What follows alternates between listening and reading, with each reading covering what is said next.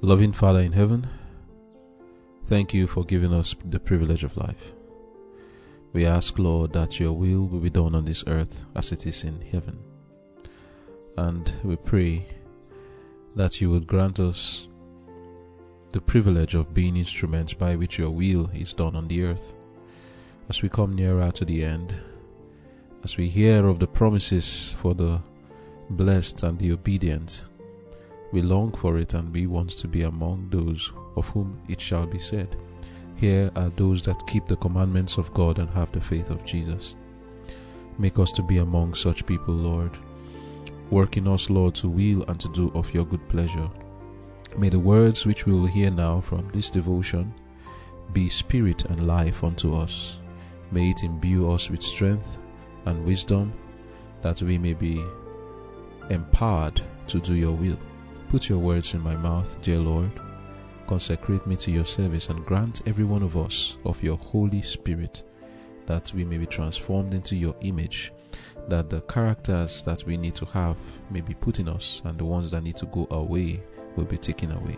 Thank you, Lord, for hearing and answering our prayers. In Jesus' name I've prayed. Amen. Conflict and Courage, August 27. Men's decrees versus God's. And the dragon was wroth with the woman, and went to make war with the remnant of her seed, which keep the commandments of God, and have the testimony of Jesus Christ. Revelation chapter 12, verse 17. Through Esther the queen, the Lord accomplished a mighty deliverance for his people. At a time when it seemed that no power could save them, Esther and the women associated with her, by fasting and prayer and prompt action, met the issue and brought salvation to their people.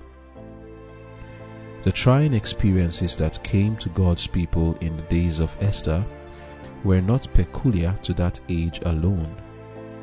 The same spirit that in ages past led men to persecute the true church will in the future lead to the pursuance of a similar course towards those who maintain their loyalty to God.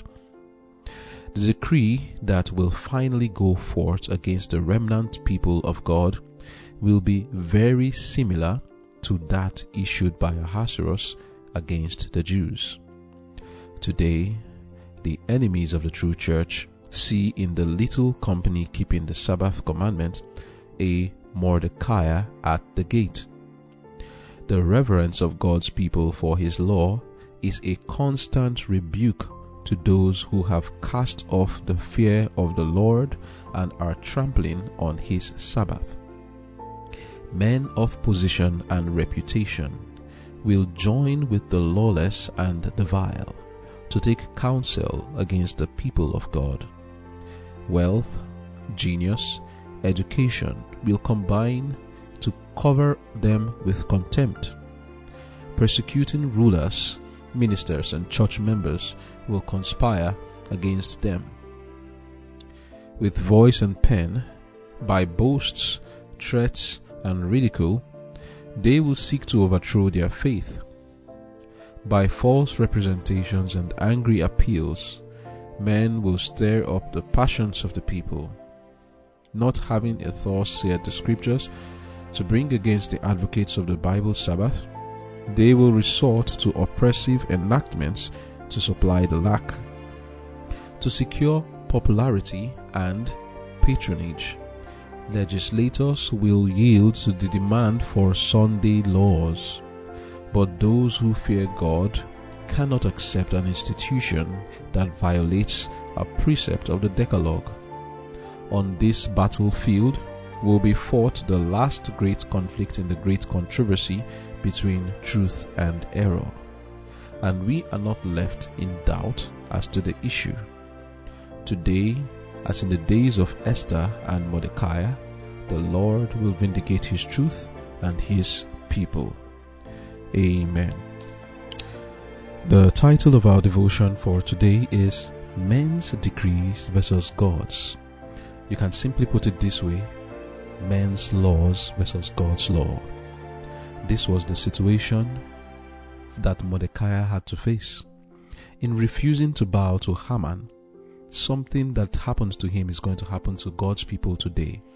The book of Revelation clearly delineates that God has a remnant people, and what separates them is God's decree. Oh, my people, please understand this very clearly.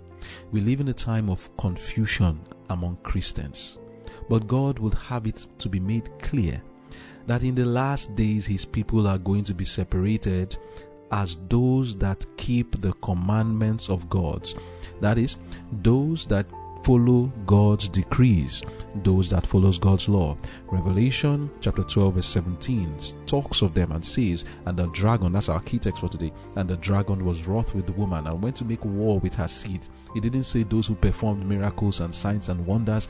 It doesn't call them as those who are prospering financially. It says and describes them as those that keep the commandments of God and have the faith of Jesus, or the testimony of Jesus.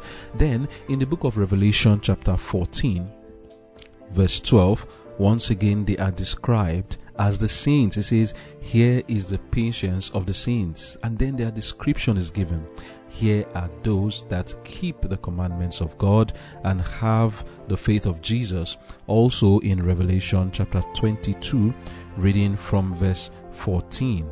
Once again, we hear about them. It says, blessed are they that do His commandments, that they may have right to the tree of life and may enter in through the gates into the city. In the days of Mordecai, they were singled out by Haman, and Haman spoke very clearly about them. He didn't describe them just as a cultural people or a certain tribe, but rather he described what singled them out and the reason why he wanted to exterminate them. That is the Jews. In Esther chapter 3 verse 8, it says, and Haman said unto King Ahasuerus, there is a certain people scattered abroad and dispersed among the people in all the provinces of thy kingdom, and their laws are diverse from all people, neither keep they the king's laws. Therefore it is not for the king's profit to suffer them. This is what we are going to face. But the question is, how is it that Haman got to know about these people? In the book of Esther 3 verse 3 and 4, Haman didn't know about them, and that is how in the last days, in the book of Revelation 13, we have already seen that in yesterday's devotion, there is going to be this globalism where the world is going to make laws, enact it, and tell everyone to follow those laws.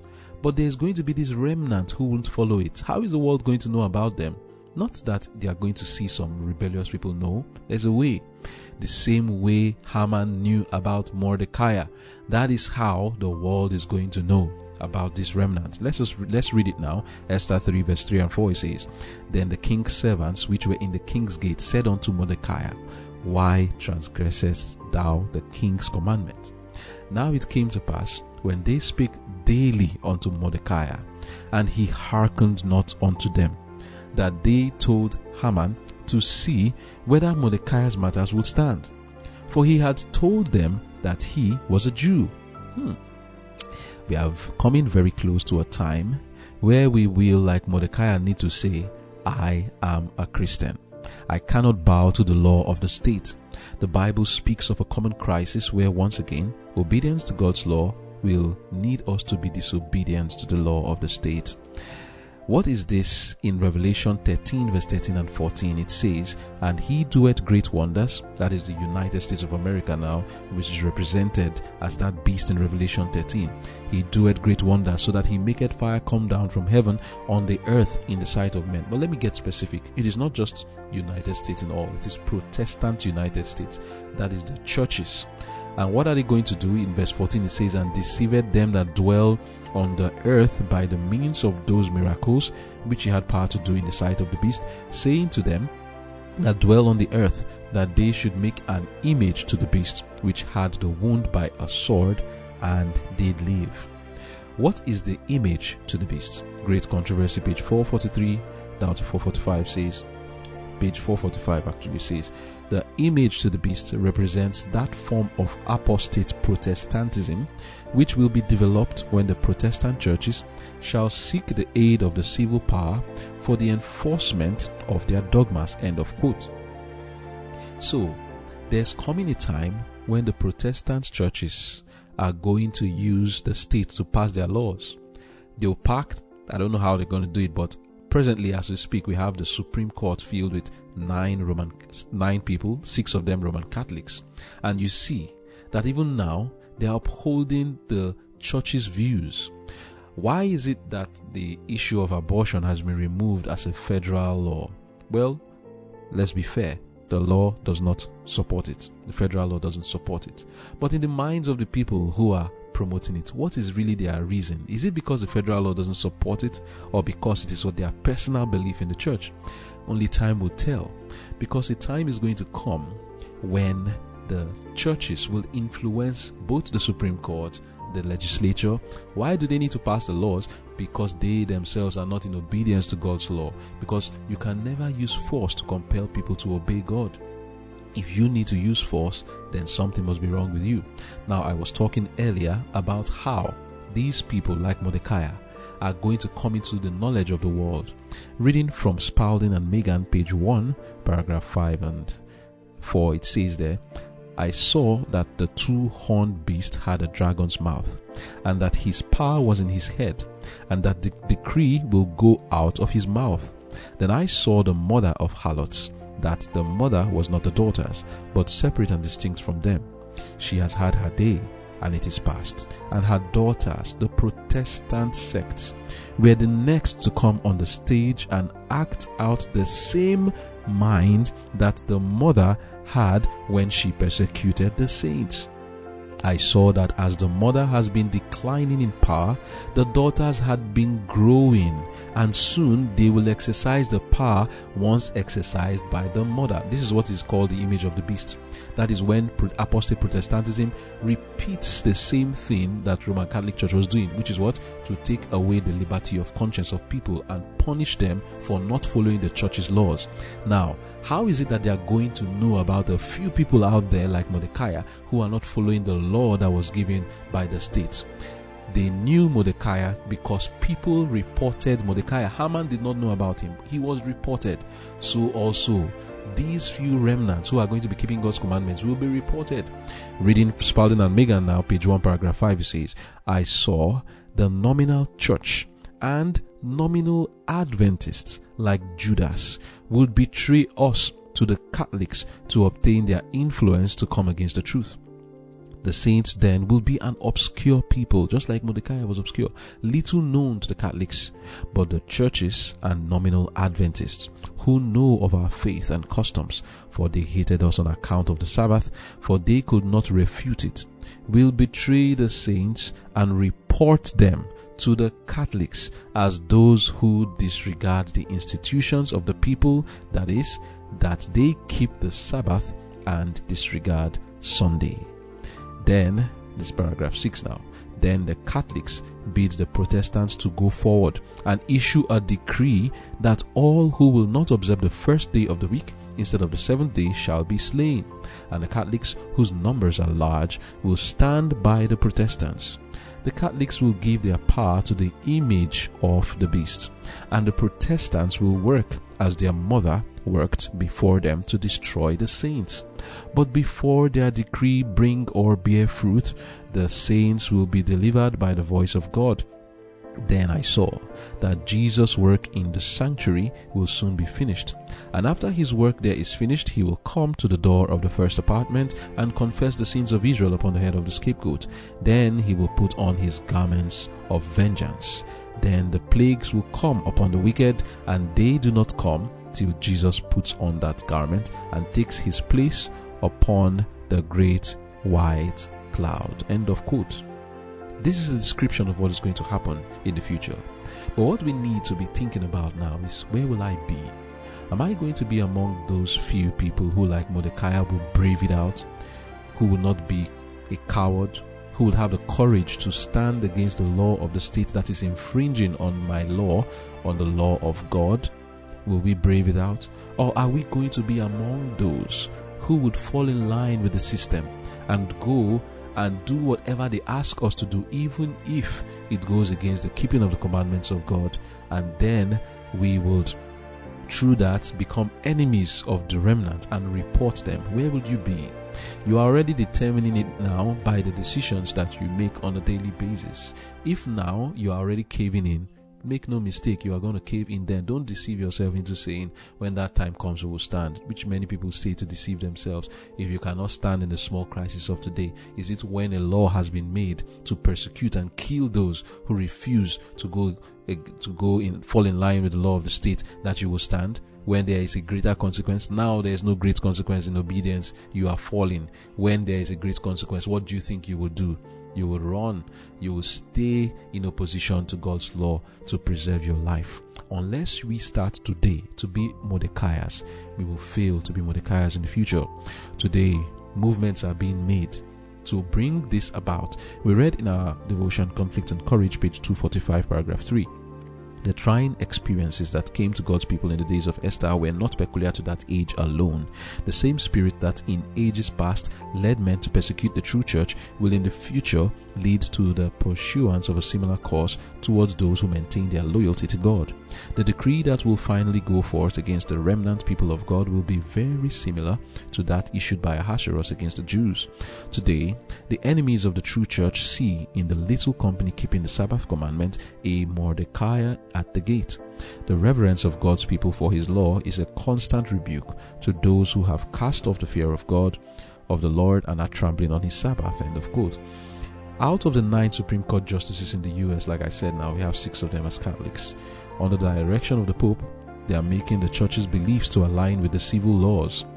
Even now, as we speak, there is something called the Blue Laws in the Constitution of the US, and in even other nations in Europe like Austria and Germany, they have laws written down to prohibit work on Sabbath and to enforce that on Sunday, to prohibit work on Sunday and to enforce that people do not work on Sunday. Now, it will go beyond that, and it will prohibit people from having another day of rest, because there's nothing wrong in enforcing that people rest on Sunday. People who go in line with it, it doesn't go against God's command. But when there's a problem is when people's rights are infringed upon, forcing them to not keep God's commandments like they were trying to do to him, Mordecai, because God's commandment says you shouldn't bow, and now a law was made telling him he must bow.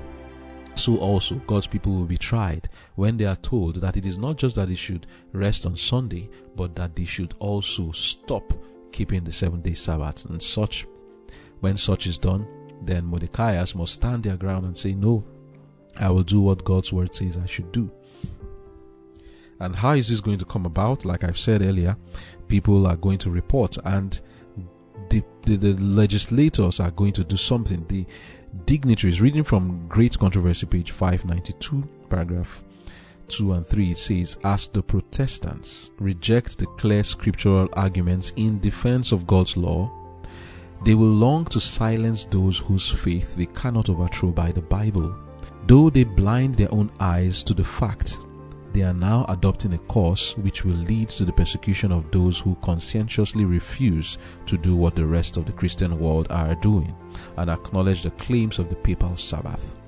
The dignitaries of church and state will unite to bribe, persuade, or compel all classes to honor the Sunday. The lack of divine authority will be supplied by oppressive enactments. Political corruption is destroying love of justice and regard for truth. And even in free America, rulers and legislators, in order to secure public favor, will yield to the popular demand for a law enforcing Sunday observance. Liberty of conscience, which has cost so great a sacrifice, will no longer be respected. In the soon coming conflict, we shall see exemplified the prophet's words. The dragon was wroth with the woman and went to make war with the remnant of her seed, which keep the commandments of God and have the testimony of Jesus Christ. Revelation chapter 12 verse 17, end of quote. But what are God's people to do at this time? We have read it yesterday. They prayed, they fasted. That is what Esther and Mordecai and the Jews who were in Shushan did. And that is what we are to do also. Pray at such a time, because we have no other defense except in God. To put this lesson in perspective, I would like to explain clearly what is referred to here as the image of the beast and the mark of the beast. Okay, we've seen already the image of the beast, or to the beast, refers to that kind of apostate Protestantism when the Protestant churches start to repeat exactly what the Catholic Church did in the Dark Ages. And what was it they did? They made the law of the church to be the law of the state, and then placed penalties on those who would not follow those laws, which are of the church actually, but were now made laws of the state. It is because of this that we have what we call separation of church and state in the US and all over the world. There should be a separation of church and state. The Congress, like we read yesterday, should make no law respecting any religious institution. There should be a difference between the duty of man to man and the duty of man to God. The laws of the state can punish things that have to do with man to man, that our responsibilities and duties. But when it comes to God, the state is not to involve themselves. Every opinion should be seen as equal by the state. No opinion is to be seen as greater than another.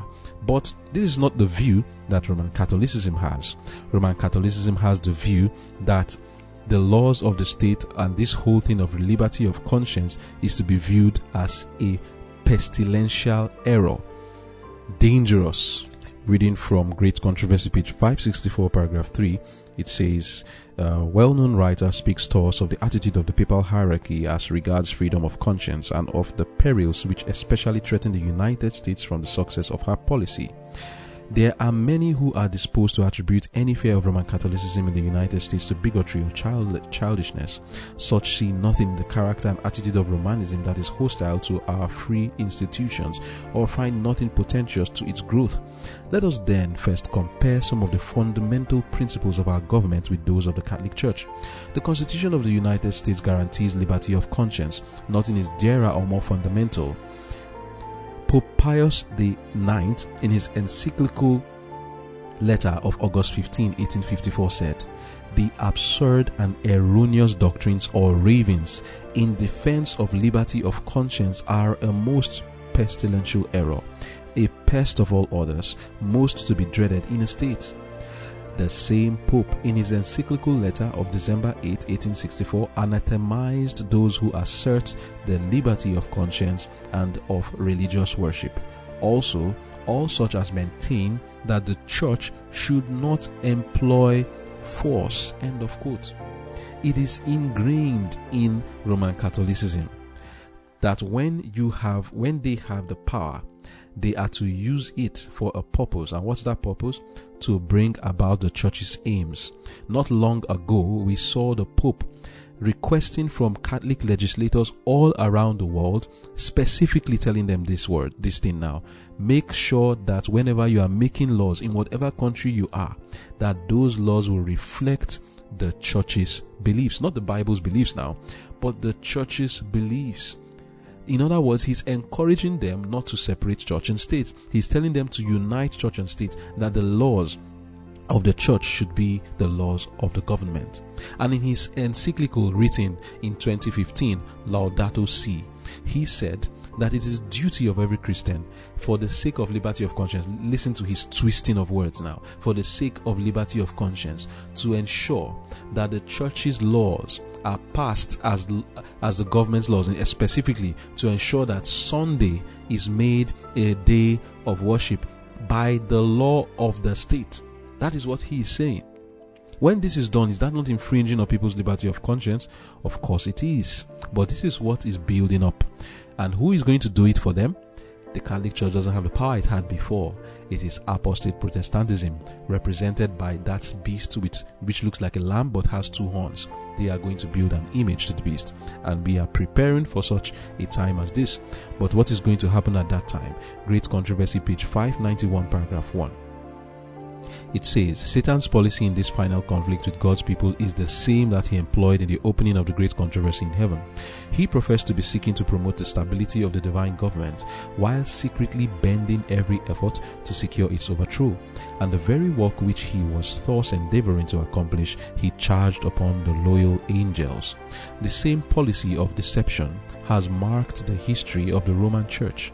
It has professed to act as the vicegerent of heaven, while seeking to exalt itself above God and to change his law. under the rule of Rome, those who suffered death for their fidelity to the gospel were denounced as evildoers. They were declared to be in league with Satan, and every possible means was employed to cover them with reproach, to cause them to appear in the eyes of the people and even to themselves as the vilest of criminals. So it will be now. While Satan seeks to destroy those who honor God's law, he will cause them to be accused as lawbreakers, as men who are dishonoring God and bringing judgments upon the world. End of quote. What was it that Haman accused Mordecai of? He was accused as one who was a lawbreaker, who was dishonoring Ahasuerus, God, of course. But what Haman did not know is that God had a way to deliver his people, as he will deliver us in these last days. Daniel 12 verse 1 says, "And at that time shall Michael stand up, the great prince which standeth for the children of thy people, and there shall be a time of trouble, such as never was since there was a nation, even to that same time. And at that time thy people shall be delivered, every one that shall be found written in the book." Reading from Maranatha, page 262, paragraph 5, we are told, the substitution of the false for the true is the last act in the drama. When this substitution becomes universal, God will reveal himself. When the laws of men are exalted above the laws of God, when the powers of this earth try to force men to keep the first day of the week, know that the time has come for God to work. He will arise in his majesty and will shake terribly the earth. He will come out of his place to punish the inhabitants of the world for their iniquity. The earth shall disclose her blood and shall no more cover her slain. And in page 278, paragraph 2 and 3 of the same book, Maranatha, we read, "When the protection of human laws shall be withdrawn from those who honor the law of God, there will be in different lands a simultaneous movement for their destruction. As the time appointed in the decree draws near, the people will conspire to root out the hated sect. It will be determined to strike in one night a decisive blow which shall utterly silence the voice of dissent and reproof. The people of God, some in prison cells, some hidden in solitary retreats, in the forests and the mountains, still plead for divine protection, while in every quarter, companies of armed men, urged on by hosts of evil angels, are preparing for the work of death. It is now, in the hour of the utmost extremity, that the God of Israel will interpose for the deliverance of his chosen." Amen. As it was in the days of Mordecai, Esther finally went to see the king. She organized the banquet, and then she called the king and Haman. As they came for it, the king knew she had a request, and he said, "You can come and have the request." And once she had the audience, the next thing was for her to make her request. And she did make her request. In Esther 7 verse 3, it says, "Then Esther the queen answered and said, If I have found favor in thy sight, O king, if it please the king, let my life be given me at my petition, and my people at my request. For we are sold, I and my people, to be destroyed, to be slain, and to perish. But if we had been sold for bondmen and for bondwomen, I had held my tongue, although the enemy could not countervail the king's damage." Then the king Ahasuerus answered and said unto the queen, "Who is he? And where is he that durst presume in his heart to do so?" And Esther said, "The adversary and enemy is this wicked Haman." Then Haman was afraid before the king and the queen. And the king, arising from the banquet of wine in his wrath, went into the palace garden, and Haman stood up to make request for his life to Esther the queen, for he saw that there was evil determined against him by the king. Then the king returned out of the palace garden into the place of the banquet of wine, and Haman was fallen upon the bed whereon Esther was. Then said the king, "Will he force the queen also before me in the house?" As the word went out of the king's mouth, they covered Haman's face. And Harbona, one of the chamberlains, said before the king, "Behold also, the gallows 50 cubits high, which Haman had made for Mordecai, who had spoken good for the king, standeth in the house of Haman."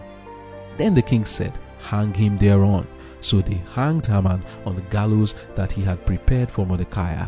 Then was the king's wrath pacified. But guess what? in the book of Esther 8, the king asked Esther again, is there any other thing I can do for you?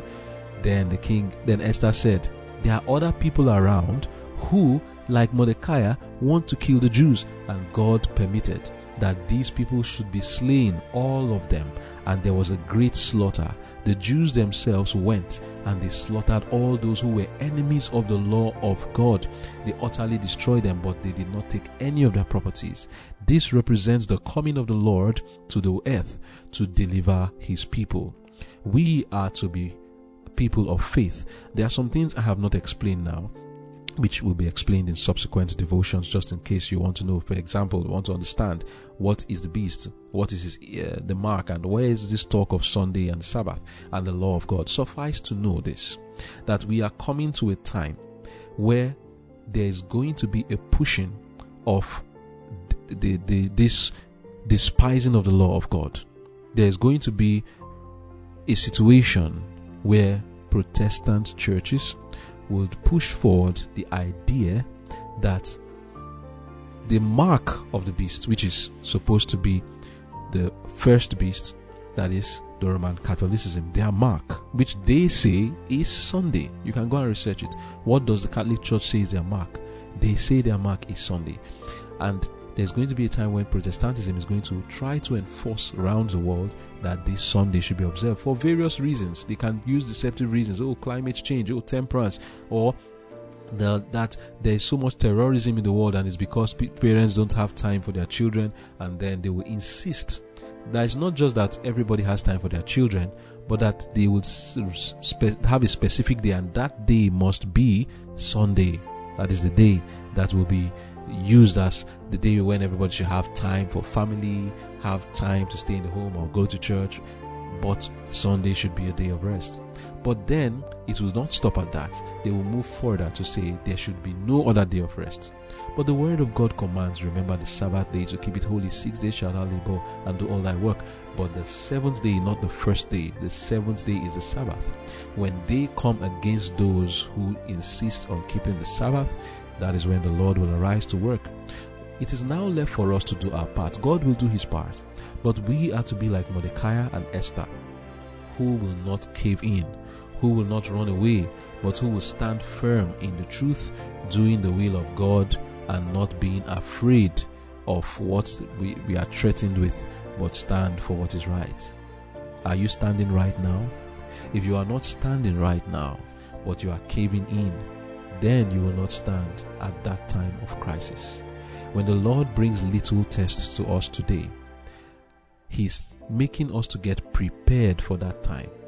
And if we fail the test, then we are sure that we will fail the test that is coming ahead of us. Let us get ready as the Lord brings about these situations that will need you to confess your faith. Do not fail to confess your faith, but stand firm. In subsequent devotions, as we go to look at the story of Daniel and his friends in Babylon, we will understand more of this matter. But for now, may the Lord bless us and give us that courage today to prepare for that day. Let us pray. Dear Lord in heaven, I pray that these words that has been spoken shall enter into the minds of your children and give them courage and strength, that we may be able to stand, all of us, that we may not be afraid of our losses, not even our lives, now, not in the future, but now. Give us the grace to stand, that we may do what is right and well-pleasing in your sight, O Lord. Strengthen us and even encourage us, that we may not be cowards, O Lord. Thank you, Lord, for hearing our prayers, and thank you for answering. In Jesus' name I've prayed. Amen. No turning back. The world behind me, the cross before me. The world behind me, the cross before me. The world behind me, the cross before me. No turning back, no turning back. Though none go with me, still I will